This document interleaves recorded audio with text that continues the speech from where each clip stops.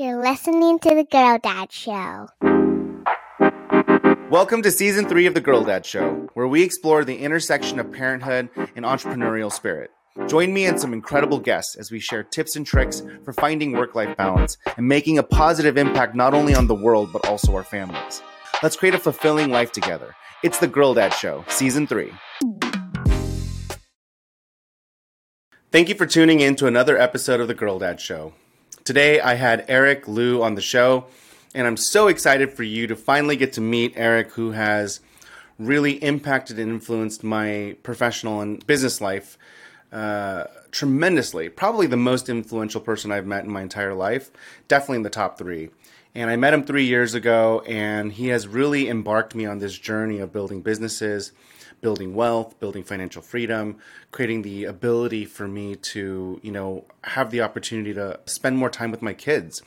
And he is a business owner, he's an investor, he's an entrepreneur, but more than anything, he's just a really, really thoughtful human being. And his mindset and his philosophy has really made a huge impact on my journey as a business owner, as an entrepreneur. And I just can't wait for you to hear the episode. It is such a good one. And he is so smart and so intentful and meaningful. And I know you'll get so much out of it. I hope you enjoyed the episode and the show. Like smiling so big right now. It's because I'm so excited to have you on the show, Eric. Thank you so much for joining me on the Girl Dad Show today. I am so pumped to have Eric Liu, the one and only, the man, the myth, the legend, on the show. It is so amazing to have you here today. Thank you for joining me. I'm excited. Before I jump into the questions, because normally I just jump right in, but I have to preface by saying that it's really important for me to tell everybody that you have probably made the most impact and influence in the trajectory of my life. I'd say you're at least in the top 3 people that have literally influenced and impacted me and the trajectory of my life. And so I just think it's so special that you are now also a dad, and I get to interview you on the podcast about parenting and work, because you have made such an influence in my life. So for whatever that's worth, I just wanted to start by saying it's your fault that I'm on this journey. A lot of the journeys that I'm on. I apologize. Well, now let's jump into it. Now that everyone knows why you're so cool to me and why I'm so excited to have you here, why don't you tell the listeners what you do for a living? Yeah, that's a really great question. It is a good question to ask, especially given your circumstances. Yeah, especially right now. So if you had asked me this question like 2 weeks ago and you were a stranger in the street, the answer would have been, oh, I have a bakery. So I've spent the last couple of years working on a bakery. We make kolaches in Chicago. In the last week or so, we've come to a decision that we think we're like 90% there on shutting down the operation. So even just last night, I was talking to you and I was like, yeah, I think we're done. But this morning I came in and I was talking to Tom, and I was like, all right, let's go. This is possibly our last catering order ever. Oh, wow. And we're doing it and we're putting it together. He's like, I don't know, man, I'm wavering.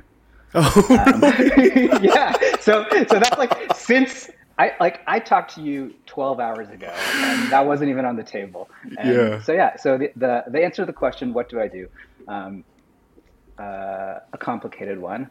But overall, I spent the last, to give probably a better answer for anyone else listening. I spent the last decade or so just building small businesses. Before that, I was running a software company that does background checks and credit reports. So when you're about to move into a new apartment, you typically have to fill out a form, get your credit report, make sure you're not a criminal. We wrote software that facilitates that, and we sell that primarily to landlords, property managers, and real estate agents. I took a break, and then during the pandemic, I started this bakery. It's not because I have a particular affinity for baking or anything, but I would say I just truly and genuinely enjoy the game of problem solving in business. And this particular affliction led me down this path. That's a really great explanation of what you do. It's so micro. It's so awesome that you just broke it down, because if I was to explain to people what you do, I would say that you are a entrepreneur and a builder. I would say that you are very, very cerebral, and you're a bit of a strategist, but you have a macro view of business building. And I'd say that it's like something that's really, really inspiring and really helped me kind of chase the dream that I'm chasing right now. And I'm not there yet, but I'm very close. And it's been really fun being on this journey because it's literally more doable for me. And the reason why I contribute so much of my success over the last 3 years is because I can literally use you as my target. And so I've told this to your face, but it's great to tell the listeners like why I've been on this journey of building all these businesses. And I have so many of my friends that tell me like, dude, your LinkedIn makes me tired, or like, why do you always start all these new businesses? And I'm like, it doesn't have to make sense to you. It makes sense to me. But now I get to explain to everybody why I'm on this journey is because I'm trying to basically like mimic what I like about your lifestyle and the way that you think about business. And you're literally my target. And so for the last 3 years, all I've been trying to do is beat Eric in the things that I want to beat him at. And that's basically where I'm headed. And what's really crazy is it's made it so much more possible because I've had a target. Does that make sense? And and so I'm really proud to say that like in March, of next year, if all my models prove correct, which I'm like 99% sure they will, wow. I will be what I admired you and saw in you 3 years ago when I first met you. And I will have achieved success of beating Eric in my own mind, right? What I think Eric is, right? And what I wanted to beat you at. And it's like so fun to be able to share this out loud in a public forum because I've talked to you about it jokingly, but you mean more to me than you can ever know. You've literally like shaped the direction of where I'm headed and what I'm doing and how I think about business and life. And so I'm super grateful. I'm super grateful to you. And I'm really grateful for I feel like I've gotten a lot of guidance out of you over the last 3 years. So it's been awesome for me. Well, it's funny that you say that because I feel like every time you talk to me and ask me for my advice, I'm always like, why are you doing that? Like, you're supposed to be the one that's super cool. And then the more I got to know you, I'm like, you're not that smart. I'm like, why? I'm like, how come you're doing all these great, amazing things and you have all this great infrastructure and systems built, but like, you're actually like disappointing me the better I get to know you. I love that. I remember when probably like shortly after we met the first time and you were like, just like all in on the consulting path and all that. And that's then right. You were like, well, like, Eric, you have these outcomes that I want in some dimension, right? And you're like, but you're not even smarter than me. I remember that. It was so mean, but I couldn't like control my mouth. No, it's so great. I think something that you and I know, but other people don't know is that, for when we met, I'd kind of been on the same path for a very, very long time. And which was, to put it nicely, I was like just screwing around and sort of like reaping rewards. And that was great. Yeah. And then I've kind of gone down this other path and, I was definitely very multi-business. And so it's funny to hear you say Eric's the target I'm trying to hit because as you know, and I know, like I've become something of a moving target. And now I'm like, go all in, one thing only, like hyper focus while you've spread out. And we kind of have this like pendulum swing thing going on. And you have been super inspiring. And I told you this early days. I was like, oh, if you try to do this, you're going to get there in like 6 months. Yeah. It's taking me 3 years, but thank you for now shattering my projections of myself. So, but in 6 months from now, you'll be there. That's right. That's right. Yeah. Whatever. No, I'm teasing you. I don't mind the hard love, but I love that your expectations was 6 months. But it took me so long to figure it out, and like I'm like so close to basically having what you had, and it's so funny to watch you now do the opposite. Because like every time you ask me for feedback, I'm like, why don't you just go back to what you had?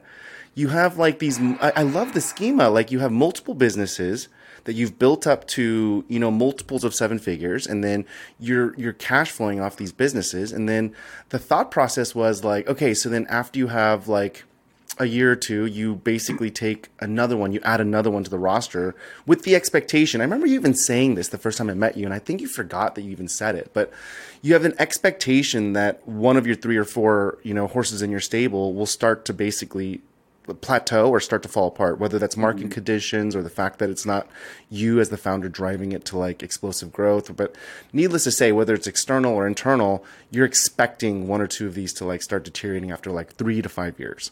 And so every 3 to 5 years, you're like, I think I need to start a new business so that I can keep adding to that roster. And then I'll take a couple of years off, and then I'm going to work for a year and a half, and then do another one, then add another one to the roster, and so on and so forth. And that is literally, I'm like, that is so smart. That is so logical. And then fast forward to me now. Look at me. I'm like literally on the razor's edge. I was just talking to you about this last week. I'm like, I'm like at the precipice of like death. Like at every single like step I take, I'm like walking this razor's edge. I'm like 16 businesses deep.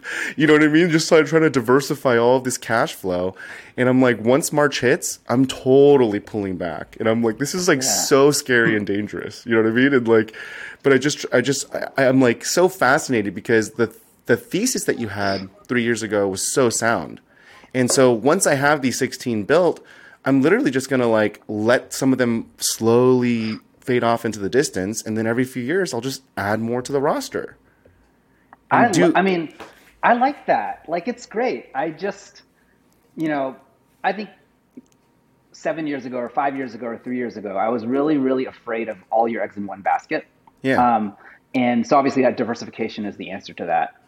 And then since then, I've just seen so many people win with like putting all of their eggs in one basket, having all of their focus there.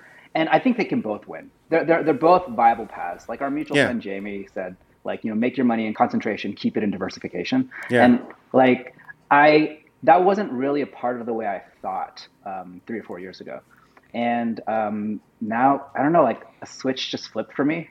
And is it because you turned into a parent? I don't think so. Maybe.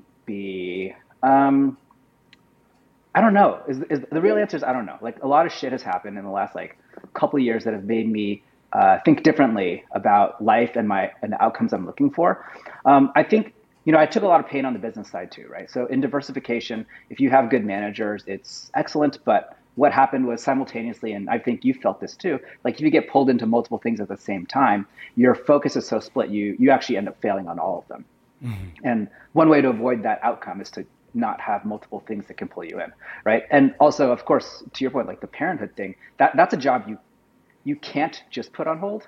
Yeah. like I have a 1-year-old, right? And so it turns out 1-year-olds really bad at feeding themselves, really bad at getting themselves to daycare. And maybe when Grayson's a little older or something like that, that could be on the table. But I think that recognizing that time is so constrained made me start evaluating opportunities differently. Yeah, it's really fascinating that you kind of like met me at that stage in your life and you had that philosophy and thesis, and then now you're kind of transitioning into this thing, and I'm really curious as to why.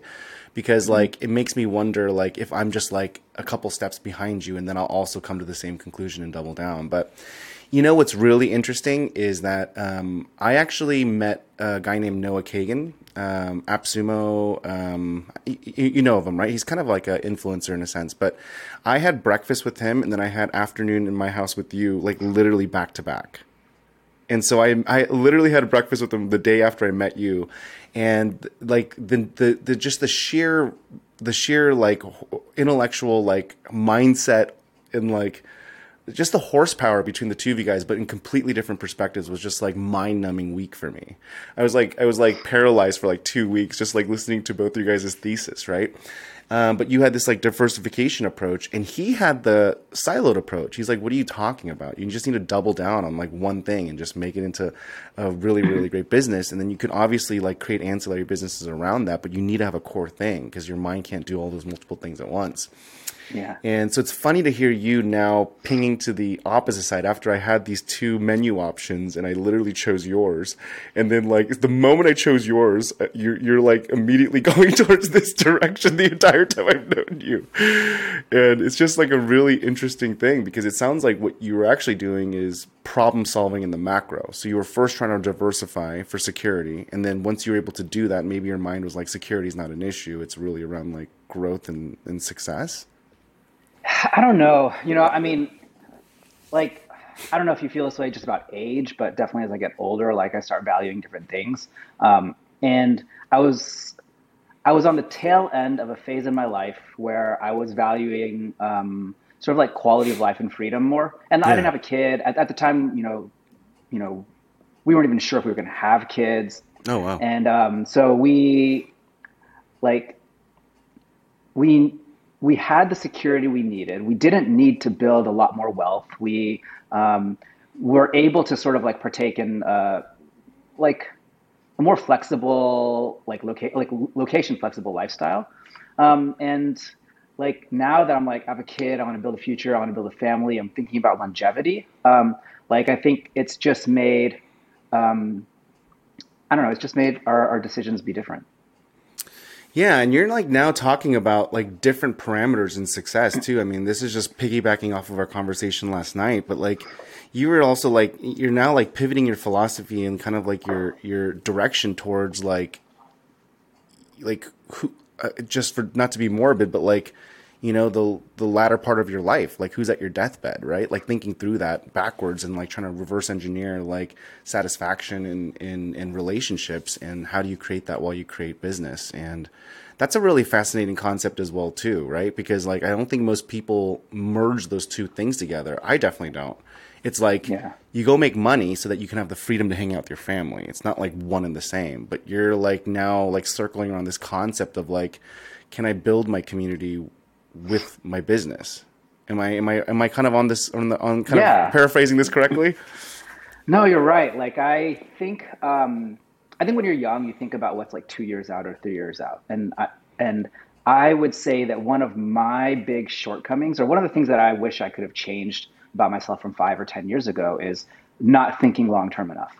And I was always looking for quick hits. I was definitely how do I maximize enjoyment in the moment, and I think my pace has slowed down. And now I'm trying to think about what does 10, 20, 30 years in the future look like? And how do I build to that?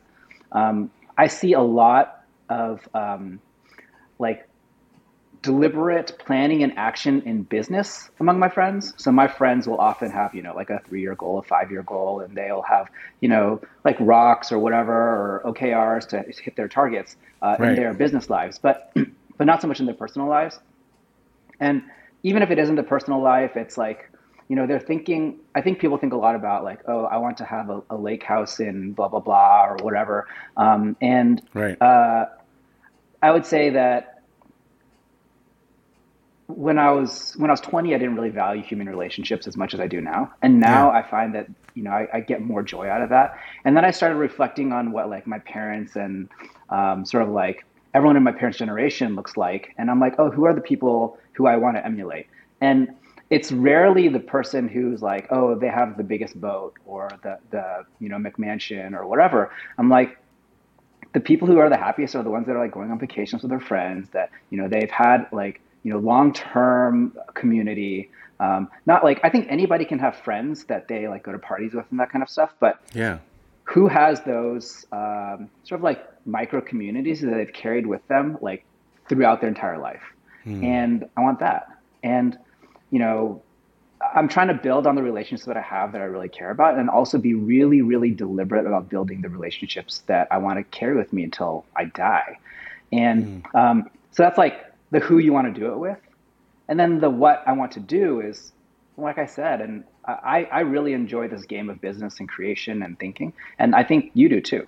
And Yeah. so for myself and my like merging those two things, like I just want to work on interesting projects with people I care about and have fun doing it. And I think for me that's a good enough win. I don't care, all other things equal. I would like to have it just rip out tons of cash. Yeah. But everybody who dies with a ton of money isn't like, oh shit, I sure wish I spent more of it, right? Yeah. And I want to be. I guess I've realized like I think anybody can have almost anything they want, but they can't have everything at the same time. And so if I have to give up one of those things, what am I going to give up? Like I'll give up, a little bit of personal wealth in favor of sort of that richness and depth and continuity of meaningful relationships. And so that's kind of the trade I'm making. And that's what I'm trying to invest for. Like, I love talking to you about this kind of stuff. You and I talk about possibly building stuff together. Like, I want that to happen. And it doesn't have to be today or next year or 3 years from now, but I feel confident that by maintaining those relationships, putting yourself out there, like those things will converge. There'll come a time when I'm on the beach, you'll be on the beach, like we'll figure it out. And that's what I want. I want to look back in like 40 years and be like, yeah, we built that together deliberately, the relationship and the business. Yeah, that's wild, man. It's a whole nother level of thinking. I mean, it's like, for me, it's just like, it's hard to like even, I can grasp the philosophy behind it, but I think it comes because you have a certain level of security, and then you also have now more philosophical wants and needs, right? Because like for me, just like even achieving certain levels of like financial freedom was like not really something that was in my mindset. I wasn't even like thinking that was like a thing or like even possible. I just thought that I would just basically work for the rest of my life, right? And just work as much as I can and optimize for as much hourly rate as I possibly could, right? And I thought that was the game. And then meeting, for lack of better words, like, assholes like you that are just like, oh yeah, why are you doing like that? Why aren't you thinking like this? And I'm like, damn it, that's possible? Like, oh yeah, it is possible. It's not like just like reading books and you see these things, but like actually like having you in my backyard, like literally talking to me in your stupid shorts, and I'm like, this is amazing. This is totally doable. It's a normal person doing it, and I should be able to do this. And then just being around you made it so much more doable, just being around it more often. And so I think once I get into that mode, I can already see myself thinking about what's after that. And so my wife and I have been talking a lot about this, about like, what does life look like, if I do actually slow down and like semi-retire, right? Because like the reality is in March, I've never really wanted massive amounts of wealth. I've always just wanted the freedom of like doing what I love and spending time with my kids.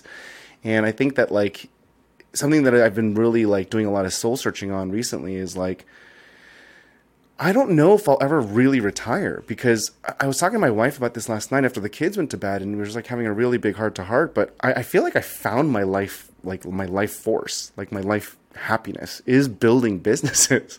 Like I truly feel validated and valid when I'm struggling and solving problems and fighting with people and like, co-founders, and like, I don't know. It's just like, that pain makes me so happy. I feel so like validated and fulfilled and proud. And then I think about the impact that has on my kids, right? So it's like, okay, so then I can also spend more time with them and have a qualitative and quantitative amount of time with them, but then they won't see me striving for the thing that makes me happy, but they also won't see me building businesses either, right? Which is, yeah. I think that there's a lot that you communicate to your kid by, non-communicating, but by literally doing the thing, right? And so, anyways, I don't mean to freak you out about your kid, but like there is a lot of this stuff. You're making me think about it. You're making me think about that. I love that. Well, I mean, to think about it, right? Like think about like what you just said about your parents. You just said like, hey, like they told you to optimize for money, and the society told you optimize for money because it's a rubric for success. It allows you to have the niceties in life. It has you measuring everything based on if you root it down to money. But then now in your older and wiser age, you're looking at it going like, hey, like when my parents are older now and I'm looking at them and they're happier not because of that. They're happier because of this community that they built. And so now you're actually like looking at it from a different lens, but they never really communicated that to you. I'm just assuming this, and I can ask you about this, but I'm assuming they're typical Asian parents that are like, B+, why'd you get a B+? Why did you get an A-? Or, you know what I mean? Like I'm assuming that, right? And they probably told you to get into a good college, get a good job, and make a lot of money, and stay thin and be healthy, and you know what I mean? And be polite, like all the things, right? And so, you learned it though, subliminally or not subliminally. You learned it, and now you're optimizing for it. Yeah, I just want to put this out there in case my parents ever see it. But like my parents were actually like pretty atypical in that regard.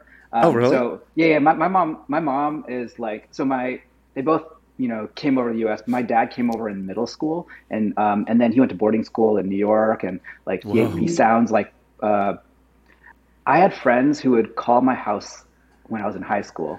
My dad would answer the phone and then they would hang up. And then the next day they would be like, hey man, I called that number, but a white guy answered the phone. Or like, and like, and so that's like my dad, right? And then on my mom's side, my mom is, she was like a lobbyist for big oil companies. She was a Harvard Business School graduate. Like, she came over and, she has a master's in applied math. Like, Yeah. Like not like the typical immigrant mom story. Yeah. And they were definitely more concerned with happiness and helping us find our path. Now, that really? said, of course, like my parents, like all other things equal, they wanted me to be like an attorney or a doctor, and actually finance was a valid path. But when I left my job in trading, my mom was like, and like my mom trades options for fun today. Yeah. Like That's awesome. and like she makes obscene amounts of money trading options on the side in retirement. Oh my God. And that's awesome. Such a gangster. but like she's a gangster. Like we used to joke that she's actually like, a spy or something like that. My mom is a 4'11" Asian woman, and she would like she was like, oh, I had dinner with the Queen of Thailand. I was like, okay. But yeah, they were great. They were awesome. They were atypical. Melody, my wife, jokes all the time that I have no idea what the Asian American childhood experience is like because of my parents. Got it. But that said, like all the things equal, I do think pursue more wealth, pursue more like prestige, like, and I think those are good proxies for happiness. Like if you don't, nobody's like, okay, with everything else equal, choose being poorer, right? Like that's true. Yeah, that's a dumb choice. Yeah. And I think so. Obviously, like if you don't know what your kid wants, tell them to do the thing that'll get them more prestige and wealth. Like they can use that to parlay into like a proxy for happiness. That's true. Yeah. But yeah, like I think what happened for me is like I came back and I look back and we had this like sort of small community, like a little mini village of families that we spent every Thanksgiving, Christmas, weekends, like all together. And so growing up, I had these relationships with other parents that were not my parents. They weren't just like, oh, we saw Uncle Bill every now and then or whatever. It was, we went to dinner with them twice a week, the same family for over a decade. And like, they'll still text me on my birthday, like ask me for pictures of Grayson, like they visited, I took them out to dinner last week. And so I had the experience of having these relationships. And now today I see my friends and Melody and I have date night with another couple, like double date next week. It's been on the calendar for 6 weeks. Like that's how far out we have to plan in order to see people. And that's right. And I just don't think, like if you see someone once a week versus every 6 weeks, it's not that the relationship is 6 times better. It's like 1,000 times better because the proximity of those interactions compounds, and like you form deeper, longer, more meaningful relationships. I think. I don't know. I'm still figuring it out, but I realized that was something that happened in my parents' generation that I see less today, and so I'm trying to be deliberate about like understanding how do I recreate that for myself because I know that it has added value for me. I love it, man. That's freaking awesome. And I actually agree with you. And I know it's just your opinion, but I actually think it's the right sentiment. I think that there is a compounding effect as you see more people. I mean, it goes back to the whole concept. Like the biggest thing that I've done to optimize for, my trajectory that I'm on is literally surrounding myself with people like you. So I've intentionally just like increased the freak. Dumb guys who got lucky. I've just like identified people that are like you, like you, literally you, Eric, and like I'm like, okay, those are the things that I want in my life, or those are things that I want to mimic and copy. And I've intentionally just cut people out and added those people in and just increased the frequency. And the dumbest thing happens. It just compounds. And you naturally become more accessible, approachable to those mindsets and thinking. And it just becomes more doable and possible. And so it's like fascinating because I talk to people even from 4 years ago or people that have knew me in my tech startup days, it's like I have to like start by prefacing it's like night and day from what you knew me 4 years ago to now, because my entire mindset is different than it was even 3 years ago. Like I'm a completely different person and completely different professional, you know? And I think that you're absolutely right in that frequency thing, because if you do that, then you can actually like create that bigger relationship. But then like, how do you justify that with like the timing of it all? Because it's not like it used to be. It's not like, I remember growing up the same way. Like my family and extended family units were super close, and we would all hang out, and like it was very natural, and we'd have these huge family things and functions, and then it just kind of all fell apart over the last like 10 or 15 years. But even as Amy and I try to create friends and relationships, it's the exact same thing you just talked about. It's like, okay, maybe it's next month, or maybe it's like 2 months from now, or like, and then is it awkward to make it into a cadence or frequency? It kind of is. And so you're like, okay, so what does that look like? You know, and like, I don't know. I don't know what I'm trying to say here, but I guess what I'm trying to say is I agree. I don't know what the solution is to solve for it, because it's incredibly awkward to ask people to get on a rotation. Dude, I mean, you know my friend Chris, and like we tried to buy a house next to him, like not even kidding. Because I think there's this thing where like if I have to get into a car to go to your house, like it's not that I won't do it and the 10 minutes is too long. It's that like that friction, that activation energy to making it happen is so much higher than if I just like, oh, I look out the window, oh, your lights are on, I'm gonna knock on your door. If you're busy, no big deal, right? And for that reason, like if I could get any, you know, I have like a group of like 10 friends or something like that, where I'm like, yes, I think it would be, I would be lucky to have Grayson grow up around you, right? And I have like 10 friends like that. And if I could get any 2 of them to be in the same neighborhood, I would pay any amount of money to buy a house there. Because like it'll give me the chance to have those 3 people, like 3 families kind of growing up in lockstep, where scheduling isn't the problem anymore. And I think one of the things about our parents' generation is that, you know, they had different pressures in sort of like that day than we do, right? And I think even for a long time, like even during the pandemic, my mom would be like, I don't understand why you're on your computer at 6, right? And I think that, you know, answering emails at 5 p.m. wasn't a thing in like 1995.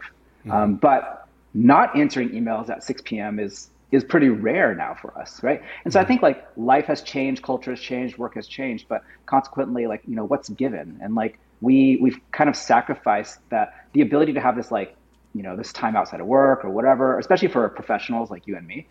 And like I don't know that trade is the right trade, right? Like I think that, you know, by all accounts, we're luckier than our parents. Like I can push a button and like paper towels will show up in my house in like 45 minutes or whatever. Like that's just not a thing but I think that slack time is really important. And I think particularly in our like culture today drives like be productive all the time, whatever. And I think you just can't have everything. You can have anything, just not everything. Oh God, I love it. That's going to be the title of your episode. You can have anything, you can't have everything. I love it. It's such a good little slogan there. I'm gonna just attribution, Anthony. Oh, you got to attribute that to Anthony? I think so.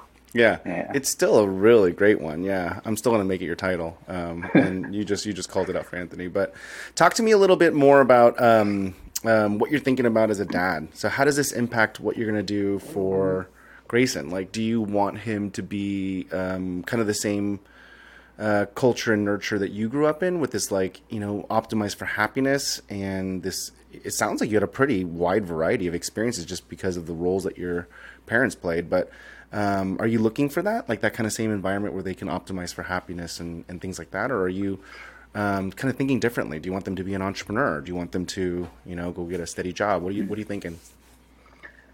I don't really care if, you know, Grayson's an entrepreneur or if we have any more, whoever else. But I do think that the best way to create wealth is by building your own things. So like, I want that outcome for my children. So if I can teach them those skills, I'd like to. Now, I don't think they have to necessarily do that in their own business or whatever. I think you can be entrepreneurial and not necessarily apply it professionally, or you can apply it at micro levels. But I do think like sort of the skills that it takes to be an entrepreneur are at least those are skills that I value. And so I'd like to pass them on. Yeah. Overall, yeah, I do. I would say if I had to choose between happiness and wealth, I'm going to choose happiness for Grayson. Really? Yeah, for sure. I Yeah. mean, I think you can be really, really poor and really, really happy, and so long as you're not struggling, Yeah. I'll choose that outcome for Grayson. Yeah. Obviously, there are bounds, right? Like, Yeah. Yeah. I get it now. Yep. but Yeah. actually, something you said earlier today, like just on this call, made me start thinking. I was like, oh shoot.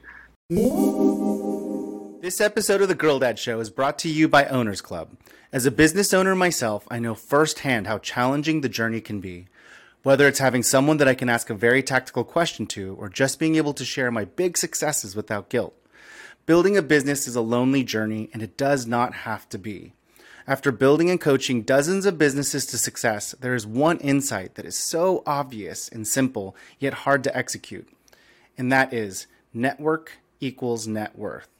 And so if you're a growth-minded, supportive, smart, and hardworking business owner looking for a community of like-minded entrepreneurs to build with, look no further than the Owners Club.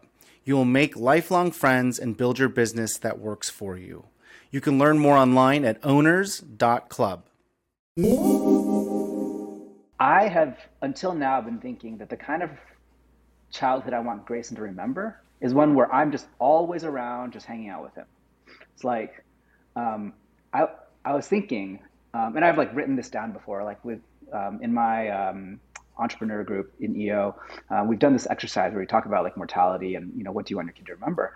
Yeah. And I had written down that I was like, a really, really good outcome for me would be one where, like, when I die, Grayson looks back and he's like, wait, Eric had a job? like it would be no, but like not that he like didn't believe it, but that it would be mind blowing because he'd be like, I remember him being there with me all the time, That's taking right. me here, taking me there. We would like build stuff together and like we built a treehouse this summer, and the next year we rebuilt a car, or Right. like he would teach me stuff, and like it would just be shocking to him because he would have no memories of me being away or at work. Yeah. And that's kind of like a vision of like a future that I think I would have valued.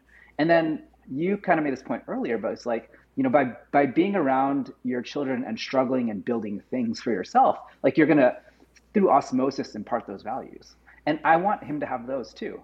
And Yeah. if I'm literally just always playing catch with him in the backyard, he's not going to learn those things. That's right. And so literally 15 minutes ago, in this conversation was the first time I thought about that. And so I'm like, oh, fuck. Oh, I don't know if I can swear. Well, you can can. bleep that out. Yeah, totally fine. Yeah. It's so funny because I think that it's just because I've gone, I'm like 6 years into being a parent, and I'm kind of philosophical like you too. I like to kind of like think about things in a kind of a macro business sense, and you end up being more operational, right? So you have to end up becoming strategic or philosophical. But I will say I had the exact same goals. Like those are my exact same goals. I'm going to optimize for wealth and financial freedom so that I can spend 110% of my time with my kids and be everything for them.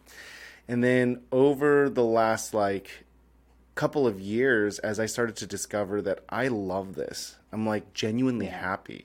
I'm like so like I find that to be so important because fortunately or unfortunately, I talk to a huge quantity of business owners. Like it's both good and bad, right? But like what's really good about it is that I get to hear kind of the common themes. And I also get to, unfortunately, see that one of the common themes that a lot of people face in our age, especially as they start having kids and all these things change, is that everyone starts to sacrifice themselves for their kids.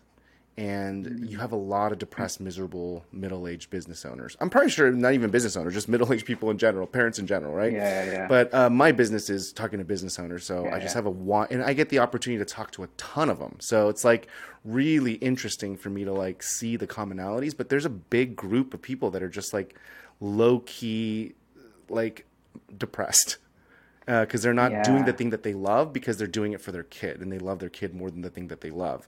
And it's not good or bad, but it's like, I'm like, now it makes me like introspective when I see all these people. I'm like, oh, this is a theme. It's not like one or two things. It's like a good 30 or 40% of the business owners that I talk to are struggling with like, oh, I love to be this, but I'm going to do this for the next 20 years because I want to like do these things for my kids. And I'm like, that's interesting because I admire it. I think it's cool because that's the way I think, right? I'm going to do this hard work so that I can be there for my kid. It's like very benevolent and like, it seems very gracious and generous. But if you think about it, it's actually kind of selfish because now they're going to grow up thinking life is easy. And the reason why it triggered is Lily came up to me the other week and she's like, Dad, are we rich?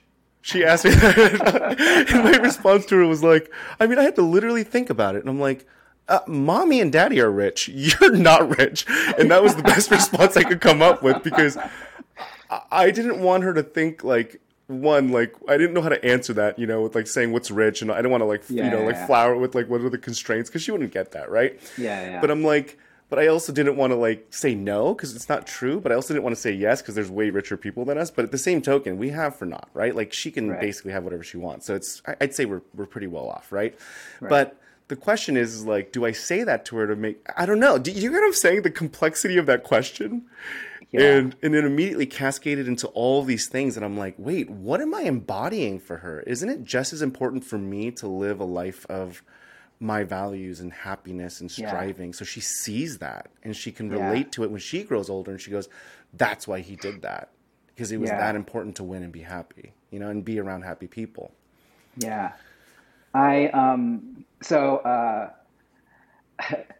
You know, I reflect a lot on sort of like my parents and how they raised me and also like the tools they had at their disposal and like how times were different. Like, here's a crazy story. My mom, she was like, oh yeah, when I took you from the hospital, I was in the front seat and I just carried you in my arms. And I was like, oh, you can do that? Like, that's so crazy. Right? I was like, that's how you brought me home from the hospital? And like, I mean, times have changed, obviously. Totally. Right? That's amazing. This is going to sound crazy, but like in our parents' generation, basically they had two ways to learn about raising kids. One, what their parents told them. And, you know, maybe if they got lucky, some of the people around them. Yeah.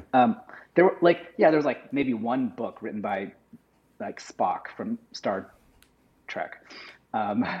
Yeah, I get it. And then totally agree. Yeah. I have learned a ton from Instagram, like haters hate, whatever. There's always like sound bites. And also I love like just the plug Daily Dad. That's such a great newsletter. And I bought a copy of that book for everyone in my EO forum because it's amazing. Yeah. But there was this clip on an Instagram thing and it was saying like, look, the best way you can be a good parent is to like also be true to yourself.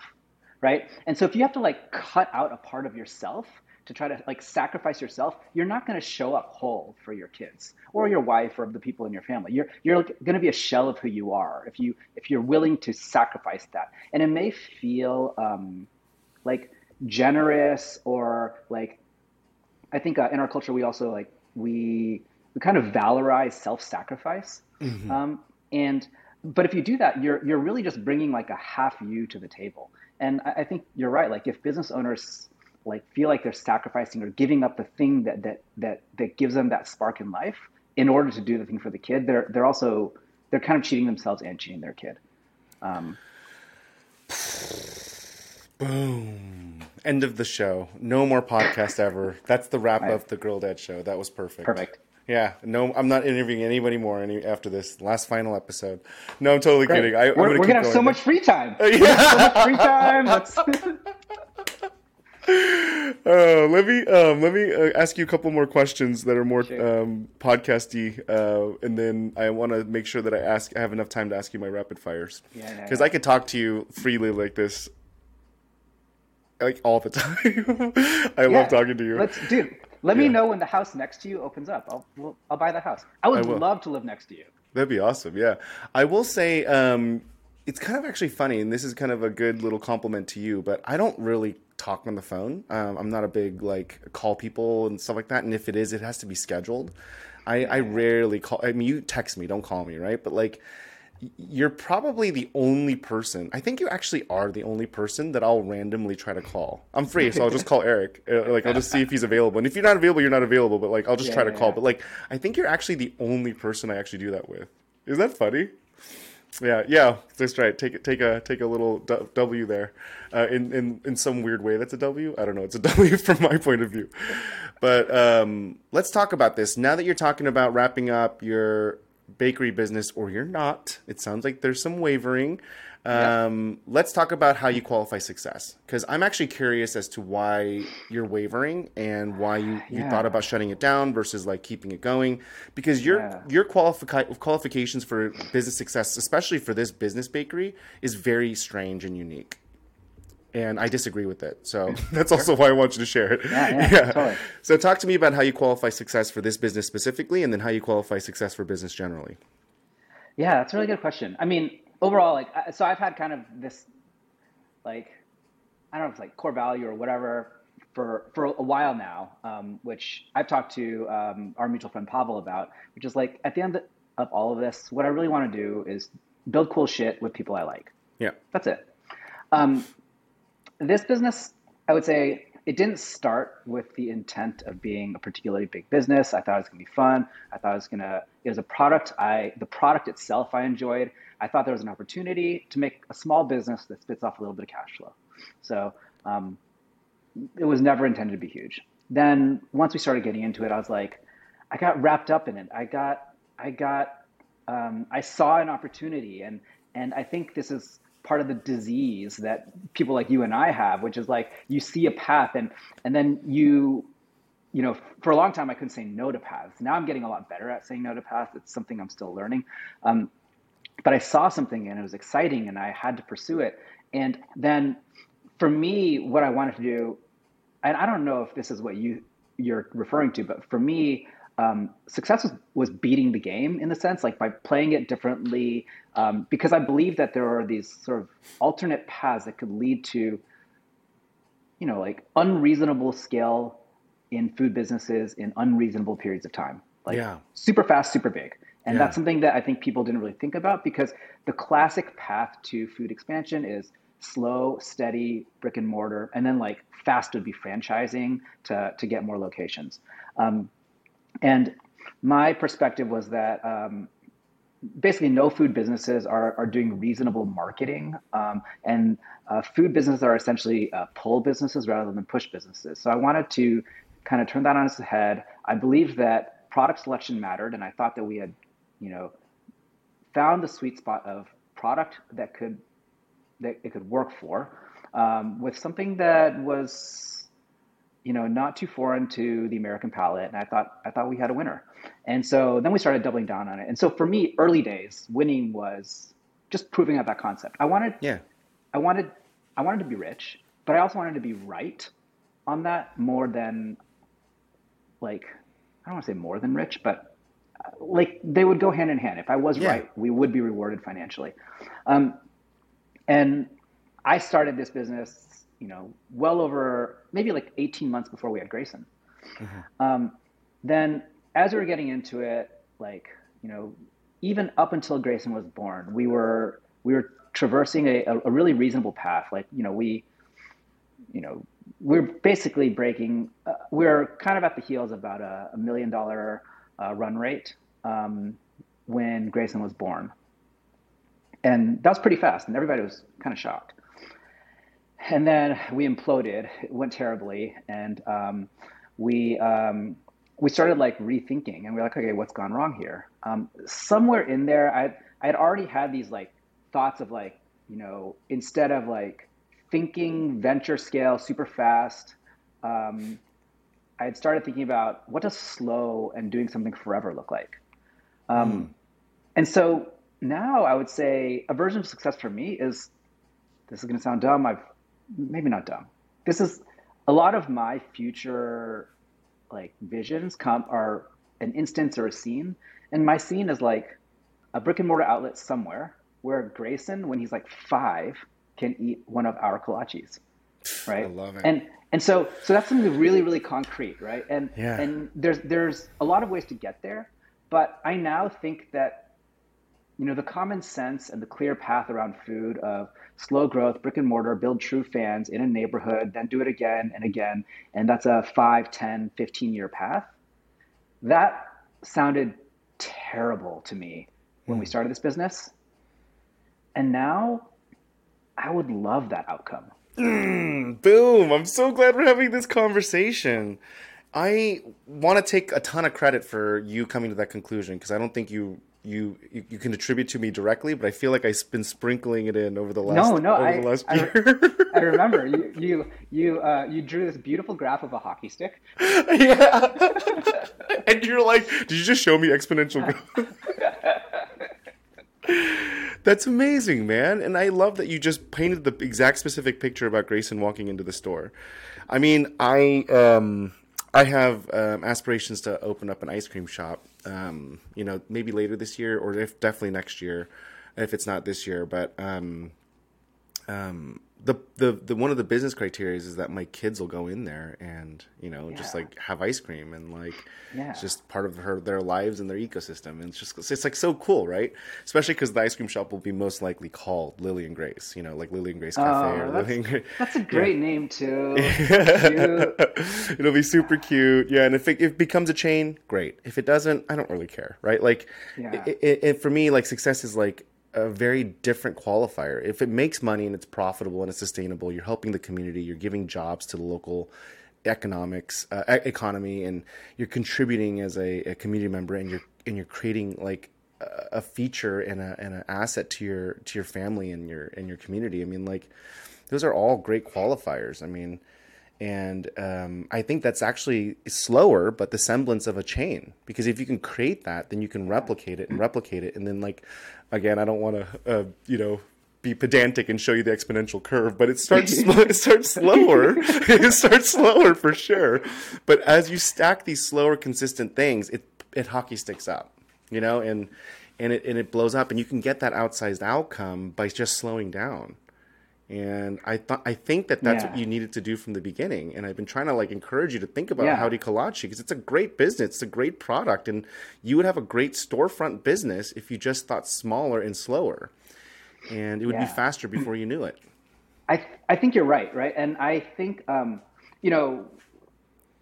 learned a lot in the last couple of years, and I think I've grown a lot as a person. I made a ton of mistakes. And I think a lot of my thinking before was, one, I was tainted by tech. I think when you're in tech, you think about 10xing overnight, and it's hard to think on 3 or 5 or definitely 10-year time horizons. I mean, and so I had that baggage, and the other thing is that like I just maybe like the arrogance and ambition of youth, right? And so I grew up late and I'm fucking immature and childish. I feel bad every time I swear. It's all right. Yeah.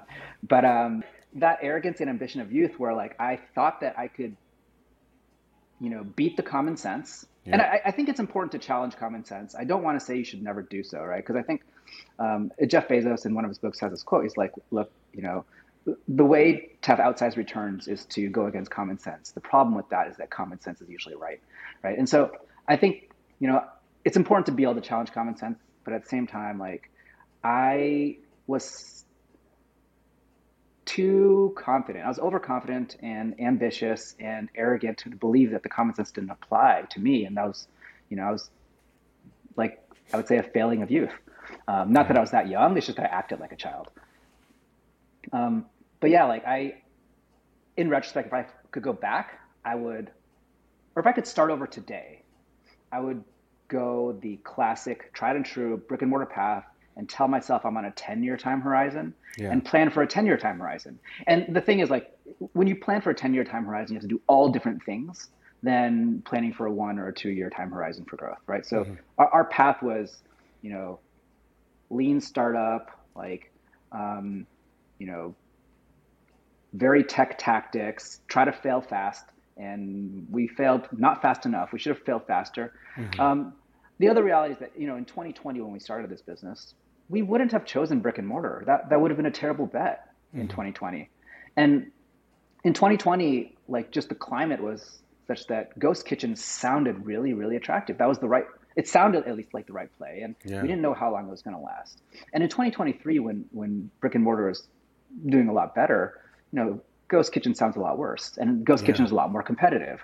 And so some things changed on us. I would say we were slow to adapt, but yeah, man, now I want that. And I want to do what I can to figure out how we get there. And like, there's a part of me that's like, even if we fold this today, like I want to do it again. Like, I love our product. I think we make best in class product. I think that it's It's really suited good. for the American palate. I think we've, you know, we've figured out a lot of stuff that other kolache shops haven't. Not because we're smarter, but because, Tom and I went into it dumber. And as a result, we just reached out to everyone. Like, I would bet that I've talked to more kolache shop owners in America than anybody else Yeah, because I I'd have to knew I agree. didn't know shit. I'd have to agree. Yeah, you and I share that same weird quirk where we just like literally go ask people like all the things that we want to learn, Yeah. like no shame, right? I completely agree, and I love that. And if you do go down this road again, that I think it'll be very successful in that new criteria. But it's really great to hear that how you think about success in a very macro sense, because it sounds like it's actually a moving target for yourself as well. Like you're actually like qualifying success depending on your current state, your current emotional state, your maturity state, like all the different parameters. So that's freaking awesome. It also seems a lot more whimsical. I don't know why I made you my target. I should have really thought this through before. I'm teasing. Let me move on to the next question. And before I go, can you stay on a few minutes late after the hour? Yeah. Oh, okay, cool. Sorry, because Yeah, this is going. I'm talking way too much in this episode. No, so, I love it. Okay, great. How do you qualify success in parenting? So, what are you thinking now that we've had this conversation? I know you alluded to the initial vision, and then now you're kind of like rethinking that. But like, are there other elements of parenting? Like when you think about being a dad, what do you think about like success as? Yeah, that's a really good question, right? I mean, so obviously on this big piece of like what I want Grayson to remember his childhood as, I think in this conversation you've already shaped my opinion on that. Like, nah, I've got to go back to the drawing board. I don't want Grayson to ever feel like I don't want him to be 15 or 25 or 35 or 45 and think, you know what, like my dad was never around. Like, and I think that. I have friends who are that person for their kids right now. They're working too much or whatever. They can't make time. They're like calendaring an hour with their kid. I don't want that. And so I thought the answer to that until now was like, Grayson shouldn't even realize that I have a job. He should be like, oh yeah, he was there every day. He took me out. Now I just want him to be able to see that I'm there now. And I want to take him on that journey. I want to do things with him that are meaningful. One thing that I've been thinking a lot about is I think a lot of parents with disposable income, like people in our class of people, and not like uber wealthy, but also, we can afford stuff.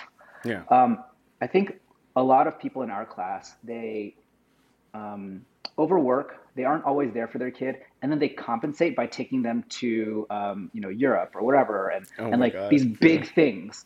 And for me, when I look back on my childhood, the meaningful things were just like the boring things. Like we went to this one Chinese restaurant, the same Chinese restaurant twice a week, and I remember like me and Princeton, like we were like, all the kids in the families were just playing in the waiting room. And that's such a boring memory. Or sitting, or like making, like forts with couch cushions. Those are the meaningful memories, and I think those just take time, right? And so what I don't want to do is throw money at the problem to absolve myself of the guilt. And I think that the only way, like you can throw money at it or throw time at it, and I want to be able to have the time for Grayson. That hits me so hard because you literally just described me as a parent, so I need to like really go back to the drawing board as well. No, my favorite thing that I see on your feed is like when you like Lily, like making coffee with the Chemex, or like you taking the girls to Starbucks on Saturday mornings. Like I would say you're a model for me in terms of like, Grayson's too young for this right now. Yeah. And there's a part of me that's like, oh, I feel lucky that I have like maybe 3 more years before Grayson remembers anything. But like the way you like, play with your kids, that like, like in the backyard even, right? Like you've created a life for yourself where you can have that proximity to them. You can spend the time. It can be meaningful to them. You have like dedicated date nights with Amy. You have date nights with Lily and Grace, or date mornings at Starbucks. Which presumably gives Amy sort of her Yeah, a sanity reprieve. time. That's right. Yeah. Yeah. And so like I think you are one of the models for how, people can balance those things. And I think that's really awesome. Oh man, thank you for saying that because I do feel like I have these tendencies where I'm like, I got to take them on a big trip because it's like I have all this money that I made, but I'm like not spending Yeah. enough time with them. And so I like literally what you said. I like it's a guilt thing. I'm like, oh, you know what I'm gonna do? I'm just gonna like make it an epic trip. I'm gonna spend a ton of money doing a Yeah. ton of cool things so I can like make it really amazing, and it's like justification. But it makes me feel really good to know that from your point of view, I'm actually doing both. It sounds like. But like for you, think about your childhood. What are the memory like the scenes that you remember? Yeah, that's a really good question actually. And I will say that those big memories, those big trips and stuff were fun, but I do remember more fondly like the consistent interactions. Like I used to go to Korea every summer and stay with my grandparents. I do remember that really fondly. Like it was a Ooh. fun like 2 months. Like every year, 2 months, I'm like, oh, I'm in Korea and like getting to do this with my brothers and sisters and like I do remember that. And that, I mean, obviously that's expensive in the flight, but like the reality is it's not really that expensive because we're No. just staying at my grandparents' house, right? But it was not like, it's exactly what you said. It's not like this crazy money spend. It's a very boring and sedentary trip, but I remember it very fondly because it's like what you did in summer and it was, you looked forward to it and you spent time with your grandparents and you bonded and they basically pampered you and spoiled you rotten before you went back home again. And do you know what I Yeah. mean? Like it was just, yeah, you're absolutely right. And I think that's what Amy keeps telling me too, is that like, you know, we actually have more than enough than what we need, and we just need to do more time and Yeah. more experiences. And so she's pretty sage. She's much wiser than I am. I'll only say that on the podcast. I won't say that to her face, but by proxy, she'll hear this podcast and then she'll hear it. So Does she she'll know. listen to all the podcasts? She does now, yeah. She does Oh, now, yeah. okay. She didn't I at first, but now she listens to every single one, and so she's fully caught up, and she's listened to every single episode now, and it's been really interesting for her to like listen to it. And I was also asking her why she doesn't listen to it in the beginning, right? But I think it was just like time and energy, just like everybody else, right? Yeah. And then I think she realized that it was like something that I was going to continue to do, and then the moment she realized that I was going to make it as a core part of my life, she caught up. So now she's fully caught up and has listened to every single episode. It's And amazing. so I'm really excited to hear her listen to this one because I don't actually know if she fully understands the huge shift that I have made in the last 3 years and why. And, you know, what has been influencing all these decisions because it makes her nervous, you know, like course. for her, like, you know, safety, security, you know, time, she's very low. She's very low expectations on lifestyle and luxury, right? She has very low expectations. She's much happier with like simpler things, less things. She's a minimalist. She's very like she's actually more Asian than me in the sense of the stereotypes. Like she's very like Buddhist concepts and thinking, but But to that point, like, I mean, like, I think it's easy to like do the grand trip. Obviously, it costs money, but yeah, like I bet if you and Amy just got like a big tarp and a bunch of like non-toxic paint and said roll around in the paint, the girls would love that, and that costs like $100 or something like that, right? yeah. And there's all these kinds of like really inexpensive things that are about like you can create memories outside of Disneyland. Like I've told Pavel this, I was like, if I can never go to Disney with Grayson, that would be a win for me. You have to go to Disney. It's so amazing. I know. It's so good. I'll go with you. It's so Perfect. fun, man. And like, it is like their eyes and their just like their experience is just like just meeting the characters that they've like watched and like loved is just like. I don't know how to explain it. You have to go, but you have to I'm buy sure into we the will. corporate. You have I'm to buy into the sure it's corporate machine. unavoidable. It is I'm sure it's unavoidable, unavoidable. and it's such a corporate machine. I mean, like, it's so terrible. Like, they literally sell you on the swag that they basically propagates further involvement into the product. The food is like kids' cheeseburgers are like $26, and there's nowhere else to eat, so you have to pay it. It's like terrible, but it's the experience for these guys to actually like physically like manifest their like. You know, their idols at that stage of their life. It's just unbelievable. Yeah. But I agree with you. And I know you've been sending me these things about like gardening with my kids and stuff, but Amy's a big gardener and we finally got our garden in place after, 3 years of living here. And It's amazing. I mean, Grace is a huge gardener now, so she gardens with Amy religiously, and they do all the That's gardening work amazing. together. Lily is as participatory as possible, but she's already in school now, so they do most of their gardening when Lily's in school. So it's really fun because I can see, like, in the future, the girls remembering, having the most fun in the backyard, like playing in the jungle See, gym. I want to buy the house next to you so that Grace can garden with Amy. Yeah, okay, I'll let you know if one of them opens up. But if you do live next door to me, can we please build like a lazy river that goes through both of our backyards? Obviously. Obviously. Just have this epic like backyard like oasis for kids. Wait, can I pause real quick? Yeah. I had never heard this thing about you going to Korea every summer.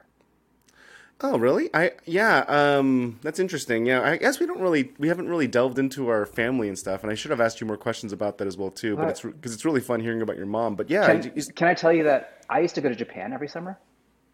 What? Yeah. Wait, why? So we've never talked about this, but it's a pretty uncommon experience. I don't know very many people who have this, but Japan. So I'm Chinese for listeners or whatever. But when I was a baby, one of my mom needed childcare because she was a working mother, and so my nanny was this Japanese woman, and Awesome. then she ended up going back to Japan. And then it was the 80s, and Japan was going to be like the next superpower. Oh, so yeah. my mom, Yeah. Back in the 80s. so my mom was like, I mean, there's a little more to this, but my mom started sending me to Japan every year. So I went to Japan, and I went to school there too. I went to elementary school, whatever, wow. every summer. So awesome. So you could get acclimated to the culture, the language, the nuance in case they became a super economic power. Japanese was my first language because my nanny was Japanese. Oh my gosh, that's amazing. I love it. So my nanny moved back to Japan, and then my mom started sending me to daycare, and then the daycare would call my mom and be like, "We have no idea what your kid is saying. Can you translate?" And then my mom would be like, "Oh, I don't know either." But yeah, I didn't know we shared that. I think for me, that's kind of formative. And I have all these memories of Japan when I was a kid. And honestly, they're just like walking down a dusty street, going to elementary school, kicking off the shoes in the shoe room,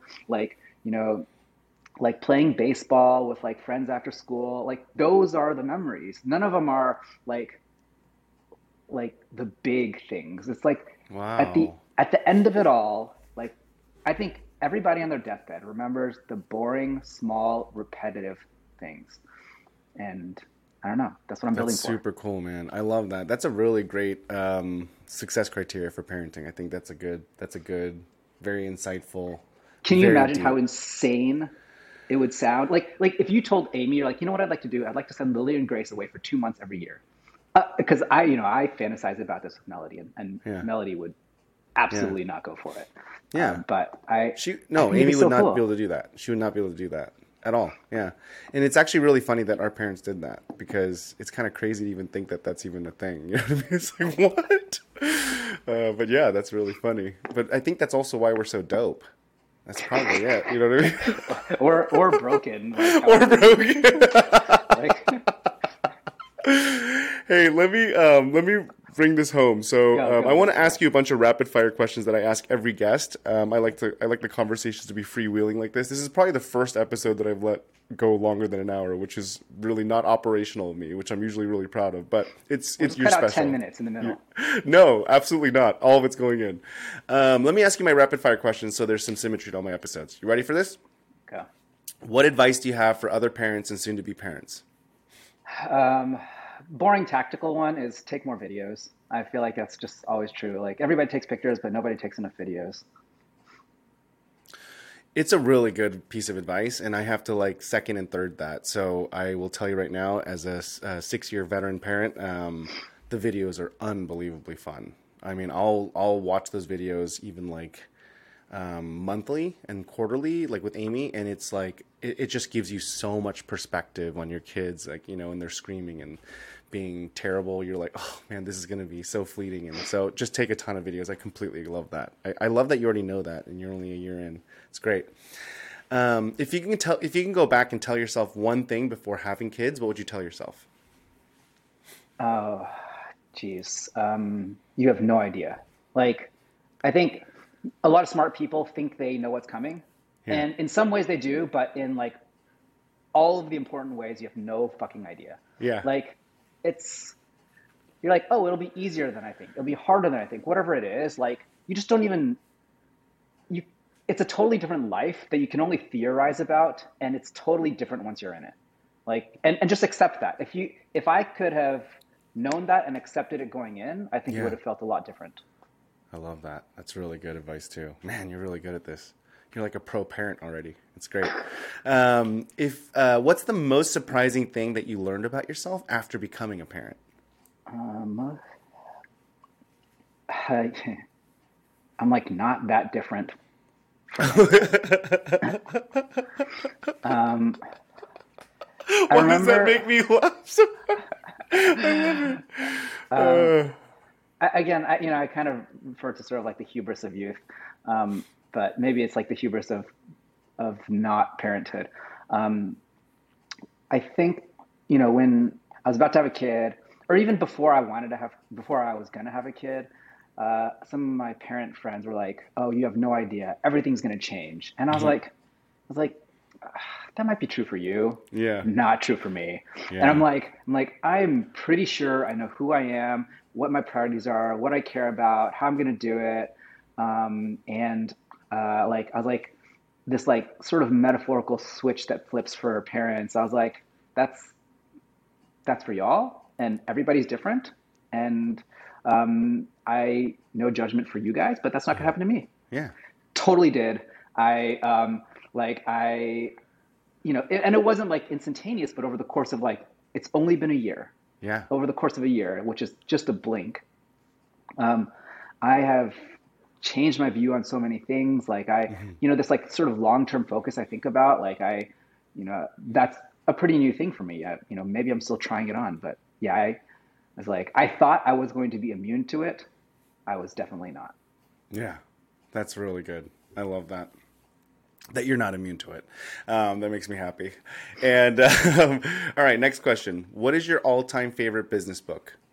I have one that I used to like a lot. And this is I'll be shocked if anybody has said this. There's a book called Life is Tremendous. It's a sales book, but yeah. I used to read it every year. I don't anymore. I think that really changed my life in terms. So I probably read it 5 or 6 times, maybe 15 years ago, and I would say that changed how I view the world. I think now a lot of people meet me and they think, oh, Eric's just like a default optimistic guy. He's super positive, and I think that came from that book. So I took a seminar with this one guy. I don't remember the guy's name, and and he was super into sales, and he made us read it. And the first time I read it, I thought it was really, really cheesy, but I kind of envied the life of a person who could turn on positivity. And I wasn't that person at all. I was definitely more like a skeptic, a pessimist, the kind of person who would find the faults in everything. And I think that was the first time I started thinking about trying to find ways to view the world in a positive light. Yeah. On the surface, it's a book about sales, but I think it's really a book about trying to make your life be the one you want it to be. And by seeing events and circumstances in a positive light. And so that was really, really good for me. And that was, obviously I don't remember the name of the book, but it was, I remember it's a thin book. It's that thin. It's white with red text on it. And I had it and I read it. I had a hardcover and I read it every year for 5 or 6 years. Wow.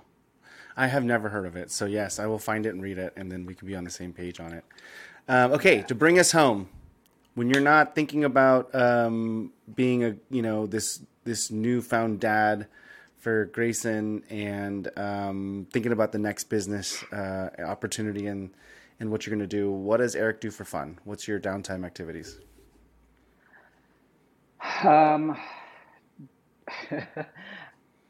Well, my downtime activity right now is going to the gym. Nice. And I think that's colored by Melody. Melody is a total gym rat.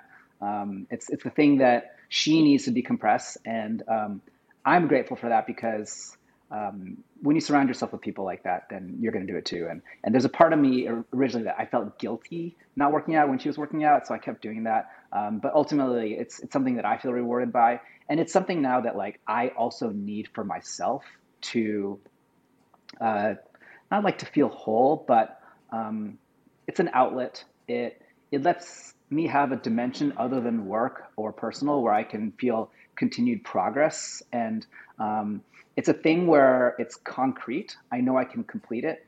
And it lets me check off a box and say, like, I'm fulfilling the promises to myself, which is, I feel that with work, I can feel challenged because, like you're trying to build a business, you can work 40, 60, 80 hours a week, and at the end of it, end up with nothing.